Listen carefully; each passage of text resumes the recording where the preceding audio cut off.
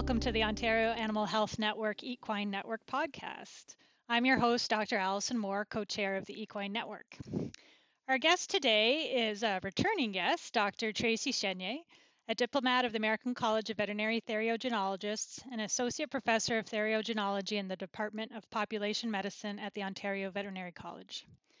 She's going to talk to us today about her latest project, which involves a really fascinating potential cause of abortion in mares, entitled Seroprevalence of Neospora caninum in Ontario broodmares and its potential role in equine abortions. Welcome, Dr. Chenier. Thanks for having me. Could you briefly describe your research question that you set out to answer? Sure.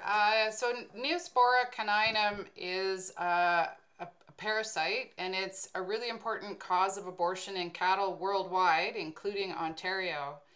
There are really not a lot of studies on this parasite in horses, and no studies existed in Canada. So we wanted to understand how prevalent exposure to this parasite was in horses in Ontario. And the reason we were interested was because there's been previous studies in other countries that show high exposure or seroprevalence in some of those countries. And it's also been associated with abortions and pregnancy loss and failure of pregnancy in horses. And there have been a few cases of abortion that were confirmed where they found the parasite in the tissues of abortion cases in horses in other areas of the world. So we wanted to take a look at this parasite here in Ontario because no one had looked at it before. It's a really fascinating topic, and I'm looking forward to hearing what you have to tell us. But before we get going, could you just explain what Neospora caninum is? Sure, it's a protozoan parasite, and it's fascinating because it has an interesting life cycle. So for Neospora caninum, canines, which means dogs, farm dogs, pet dogs, and coyotes, other canine species, are the definitive hosts. So they're the final host that when they're infected, then they will shed oocysts from the parasite in their feces.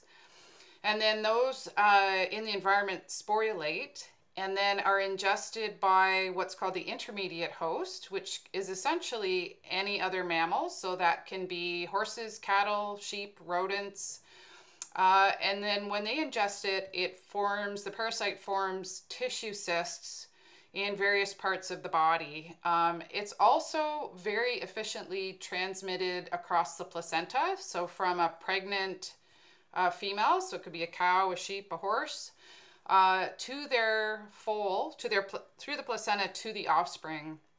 And so then what happens is canines are infected, the definitive host is infected by ingesting those tissue cysts in the tissues of the intermediate host. So that could be muscle tissue or heart tissue or placentas from the other people may leave out or that might be aborted. So are there other intermediate hosts around as well? If we talk wild canids, foxes, etc., what might they be eating on to get infected? Do we know? Well, they could certainly be eating rodents that are infected, intermediate hosts, just about anything. So when you look at the variety of species that have been found positive, it's quite surprising. So virtually any mammal tested could be an intermediate host. So these are all common species, so it would make sense that we would probably have it in Ontario.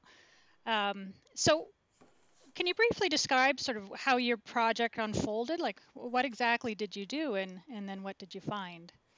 Well, I think for a lot of us, I work in the field of reproduction, and I think it's really frustrating when owners or veterinarians submit an aborted fetus from a mare, hoping to get a reason for that abortion, and then nothing comes out of the examination. And it's unfortunately a very high percentage. So anywhere from 15 or 20 to 40% of abortion submissions don't result in a diagnosis as a cause of that abortion. So it was clear to me that we're missing some potentially important causes of abortions when we're looking at aborted fetuses. A colleague of mine in Israel was finding that the exposure rate or the seroprevalence in horses in Israel was extremely high, and so they were going to look at aborted specimens submitted to their lab, and that got us interested in doing something similar here in Ontario, where we have no idea about the exposure rate here. Hmm. And so what did you end up finding with your project? So what do we have it in Ontario, and in what kind of numbers, and what did you Yeah, find? so we enrolled 63 Ontario farms into this study, and we looked at 219 broodmares. So we had submissions from across Ontario, from Eastern Ontario, lots from Central Ontario, Southwestern Ontario, and some from Northern Ontario. And we tested the blood of the brood mares. So samples were blood that was sent in. We tested the blood samples for antibodies to both species that we're interested in, Neospora hughesi and Neospora caninum. And we were able to do that at a lab that we worked with in California that works a lot, especially with hughesi. So when we test the blood, we look for antibodies. And so we determined in our study, we had 20 mares that were positive for both hughesi and caninum only out of the 219. And for each of them, it was close to 30% exposure rate. So almost 30% of our brood mares were positive for Neospora caninum, and a very similar percentage were positive for Neospora hughesi. And about half of farms had at least one mare positive. So I'm just going to pause you there. So you added Neospora hughesi testing to the project. So why did you decide to look at Neospora hughesi as well? That was kind of serendipitous. So when we submitted the blood samples to the lab, they asked if we wanted to also run hughesi. They had the ability to do so. We originally weren't going to do hughesi, just caninum, but there's not as much known about hughesi. It's a rare cause of the neurologic disease known as EPM in horses. We don't know the life cycle of hughesi. There isn't as much really known about it. So it was an opportunity that arose with the lab that we sent the samples to actually gain more information than we originally set out to. So that was kind of exciting for us. So just for clarity, so Neospora caninum, it does not cause neurologic disease in horses? Not that's been identified. Okay. So back to your study. So you were sampling these brood mares across the province, looking at antibody levels in their blood, and about 30% you said were positive for either Neospora caninum or Neospora hughesi, sorry. Is that correct? That's right. Yeah. And so were there many brood mares that were positive for both We, Neospora species? no, so there wasn't a lot of cross reactivity in the assay between the two, which was good. And we only had 20 brood mares out of the 219, so less than 10%, that were actually positive for both. And we had a number of farms that had mares positive for hughesi, but none of the mares that were tested were positive for caninum, for instance. So it wasn't a case that if you have one, you have both. Okay, so that's good to know for sort of separates the two diseases well. So going back to Neospora caninum and those brood mares that had positive antibodies, so were any of these mares showing signs at all? That's a great point. So no, we're not looking at disease. So this is just exposure. So all of these were healthy brood mares. This wasn't a case of identifying disease. Um, so this was just exposure. So a positive in this situation just tells you that they've been previously exposed, not that they have a disease. And did you find Neospora caninum associated with any abortions in these mares at all? So that's a great question. We set out to hopefully have a large number, about 50 per year, aborted fetuses submitted to the lab that we could then test for Neospora. And unfortunately, because of the pandemic and lockdowns and restrictions, we only had 14 aborted fetuses submitted to this study, and none of them had Neospora caninum identified in them, either by PCR or on histopathology. But we had very, very few submitted in the time of the study. So is that something that you want to expand that part of the project? Are you interested in looking at further abortions? And is this something that would potentially be on an abortion panel if we created one for equine? I think so. I think we just don't know. The work out of Israel, where they have really high seroprevalence, so in some of their studies, 70% of their mares are positive for exposure. And in one of their studies, 40% of aborted fetuses were positive for Neospora caninum. The situation here seems to be a bit different. We don't, in our study at least, we don't have anywhere near that high of exposure rate right now. But I think as a point of surveillance, for sure, it's important that we test any fetuses that are submitted and encourage clients to submit aborted fetuses for testing. It's one of those things, if you don't look for it, you won't find it. Right. So if we're not currently testing for it, we're not going to find it. So I think from a surveillance point of view, it would be great to test everything, every aborted fetus for it. So looking at aborted fetuses in the placenta, are there any characteristic signs? So I'm thinking as a veterinarian right now, um, that would indicate Neospora infection over, say, an equine herpes virus 1 infection. Is there any defining characteristics for Neospora? Not grossly, but certainly on microscopic examination, it seems to be the best chance of getting it, the parasite or PCR from the parasite from the thoracic fluid from a fetus. So collecting the right samples is important. Brain, thoracic fluid, lungs, liver, kidney, those tissues are going to be important, but it's not, in herpes virus, one of the most common things that is seen is a fibrin cast in the trachea, for instance. That's an obvious indication of herpes virus.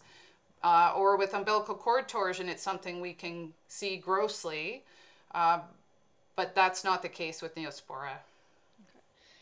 And are there significant changes in the placenta as well that the placenta should be submitted, or is the fetus the prime, samples to be taken from the fetus more important? I think both are important. Certainly, it can be found in the placenta, and I think anytime veterinarians or owners are submitting an aborted fetus, submit everything.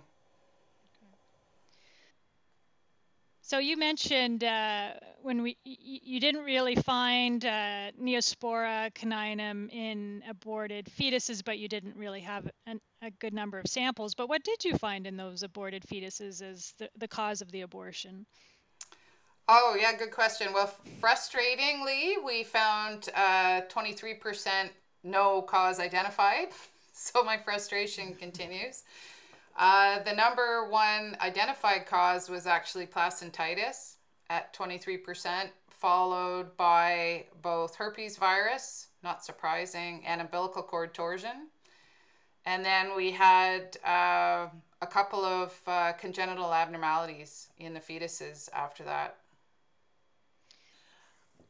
So those are those are fairly typical causes of abortion, and they are frustrating, as you mentioned. But it's a good reminder that people need to keep the vets involved with broodmare health and uterine health, and making sure that they're being monitored when needed through pregnancy, before pregnancy, and after pregnancy, to make sure that reproductive environment stays healthy um, for the next fetus, really. And maybe we'll have another podcast on other causes of abortion going further. That sounds good. Going back to the studies in Israel, I think they mentioned, correct me if I'm wrong, that over time that seroprevalence has been increasing. I mean, I guess it's hard to say because this is the first seroprevalence study that's been done in Ontario, but do you suspect the same thing would occur, that over time we'll see more and more mares positive, or is that too speculative? I think that's really speculative. And there was another study over 2 years that had far lower cell prevalence the second year in a different location. So I think it depends on whether or not there's an acute infection going on in an area or in a specific farm, and then the disease kind of becomes endemic or reduces to a more steady state, perhaps. I think it's been shown because of the transplacental transmission that certainly that's a way in cattle as well as horses that the parasite persists in a population. So if an infected broodmare is passing it on to her offspring, they're going to stay infected once infected. And then they have some risk of passing it on to their offspring. And so it seems to stay, uh, you know, within a population due to that. Right. So looking back at your study in Ontario, like in cattle, we know that there's been some risk factors associated with infection related to dogs on the farm, that sort of thing. Did you find similar risk factors for your mares with antibodies present? Yeah, we looked at those. We were expecting similar risk factors as for cattle, and to some degree that held true. So, for Neospora caninum, we did find that the presence of dogs on the farm was a highly significant risk factor.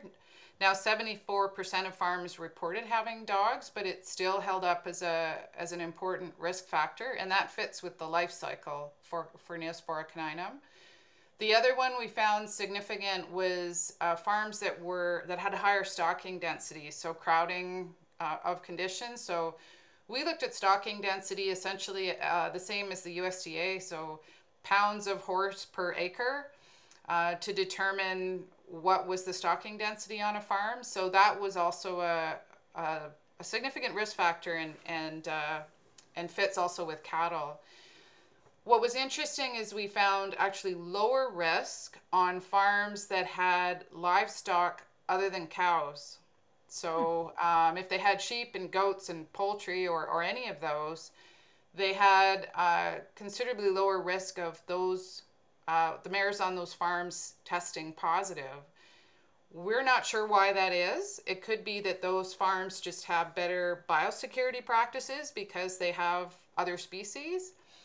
It's also possible that those other species are essentially cleaning up the oocysts in the environment, so that they're preferentially infected and not the horses. We don't know, and that deserves more study for sure.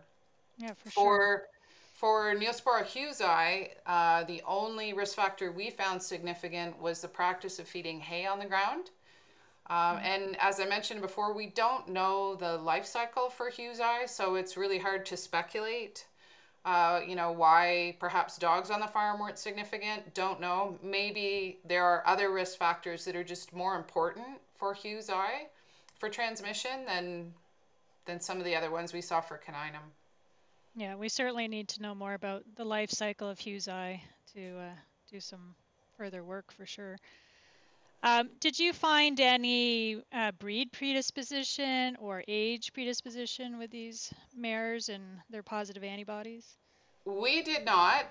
So in previous studies, with increasing age, it seemed to, in some studies anyway, it seems to increase the risk of exposure, which you would, kind of makes intuitive sense because an older animal has been exposed more often and perhaps is more likely to get the infection. We didn't find that as a significant risk factor.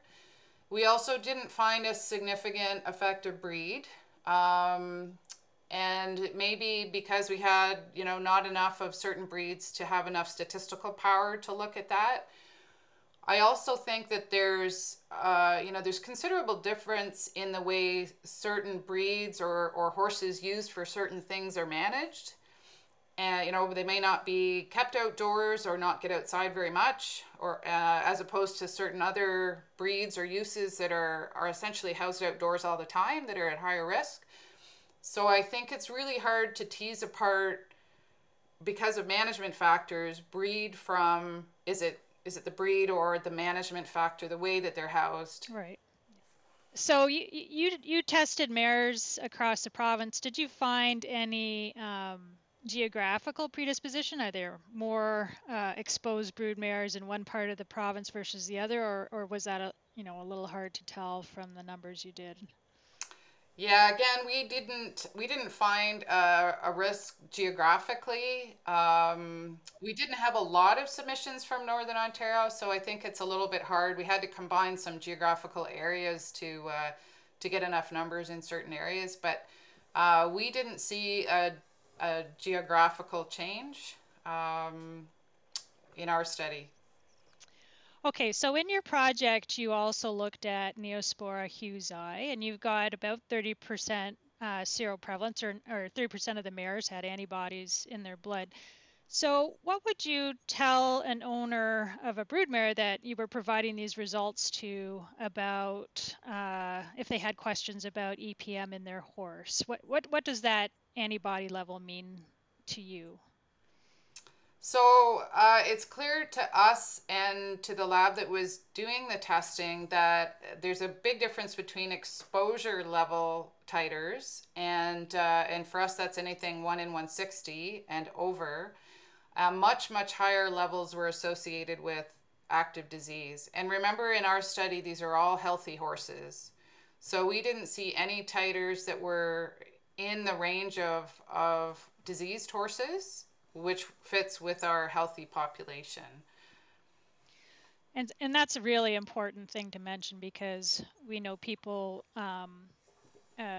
associate titers for equine protozoal myelitis with wanting to treat that horse and not actually looking at the clinical signs that that horse has. So it's really important to be aware that these are results relating to exposure and not for any diagnosis of disease. So that is a great point. So you mentioned that having dogs on the farm was a risk factor for exposure to Neospora caninum in particular. Um, so what do you tell owners? Do they need to get rid of their dogs on the farm? No, I'm not advising owners to get rid of their farm dogs. No, not at all. Not that horse owners are going to get rid of their dogs. I do think, though, we need to think about biosecurity. So ways that we can avoid infection of not only the horses on the farm, but the dogs on the farm, because though they are the definitive hosts. So certain things like don't feed raw meat diets. So you could potentially be infecting your dog with a raw meat diet. A lot of people put, when a mare foals, they put the placenta on the manure pile, and then the local coyotes or the farm dogs take that placenta and chew on it, and so they could be getting infected that way. So good biosecurity practices around disposal of carcasses and tissues, I think, is really important to prevent the dogs from being infected. And then also, so don't get rid of your dogs, but clean up after your dogs. So don't allow your dogs to defecate in horse feeding areas. And it probably helps a lot to avoid feeding on the ground. Feed up off the ground so dogs aren't readily, or coyotes aren't readily able to defecate in those feeding areas, and try to avoid that cross contamination. So no, I don't think horse owners need to get rid of their dogs, but I do think some simple practices to avoid infection will be really helpful. Yeah, and I think it's a great reminder of biosecurity, and because a lot of people have farm dogs that roam around the property, and then there's other places where people bring their dogs to the property and allow them to roam out at large. So I think these are really great pieces of advice. Okay, so now that you've looked at Neospora caninum in brood mares, is there value to looking at its prevalence in just the general population of horses in Ontario? And what would that mean? Well, to this point, Neospora caninum's only really been associated with potential abortions. So, other than in the replacement stock that people might have, I'm not sure that it would be that much value. But for hughesi, since it's more associated as a rare cause of EPM, neurologic disease, I think that would be valuable to have a better understanding in the general population here what the exposure level is. Yes, I do agree because we often, when we do send testing for hughesi, usually goes to UC Davis or Kentucky. Um, we don't really know what to do with those titers because we really don't know what the prevalence is in the province as well. So, yeah, I think that would be a great thing to look at. So where do you go next with the results you have from this study? What would you like to look at further? Well, as you mentioned before, I think that it's really important to do ongoing studies. I think we need to understand the life cycle for Neospora hughesi. Once we understand the life cycle better, I think it's easier to understand how to protect horses from exposure. The things that we can do to keep horses from becoming infected. I'd also like to do more surveillance with fetuses that are submitted for abortion to get a better understanding of how significant a problem is Neospora caninum here as a cause of abortion. We just didn't have the numbers in our study due to the pandemic. We just didn't get the submissions we were hoping to get. So we need to answer that question. The other thing I'd really like to explore a bit more is the protective effect we saw with other livestock species on the farm. Whether it means going to those farms and asking more questions and looking at their biosecurity practices, really understanding what it is about those other livestock on the farm, what the interaction is there. Yeah, that is a super fascinating point, the other livestock. Another thing that was interesting is we didn't find an association on those farms that had cows and the chances of mares on the farm being infected. Now, we only had 9 farms in the study that also had cattle. And the reason that's interesting, is partly because cattle, it's such a well-known cause of abortion in cattle in Ontario. But also there was a study done here in Ontario that showed that cattle farms that had horses on the farm was a significant risk factor for abortion due to Neospora. So is Hmm. there some other kind of relationship between horses on the farm and these other livestock that we're not understanding? Yeah, it is super. Well, it's very fascinating, and I think it really encompasses that whole One Health approach to disease for sure. Looking at the interactions with other species on disease. Well, thank you so much, Dr. Chenier, for a really fascinating discussion on Neospora caninum as a potential cause of abortion in Ontario broodmares, as well as the prevalence or beginning prevalence of Neospora hughesi in these mares as well. Um, Thanks, and I hope that we can talk again, hopefully on some more causes of abortion.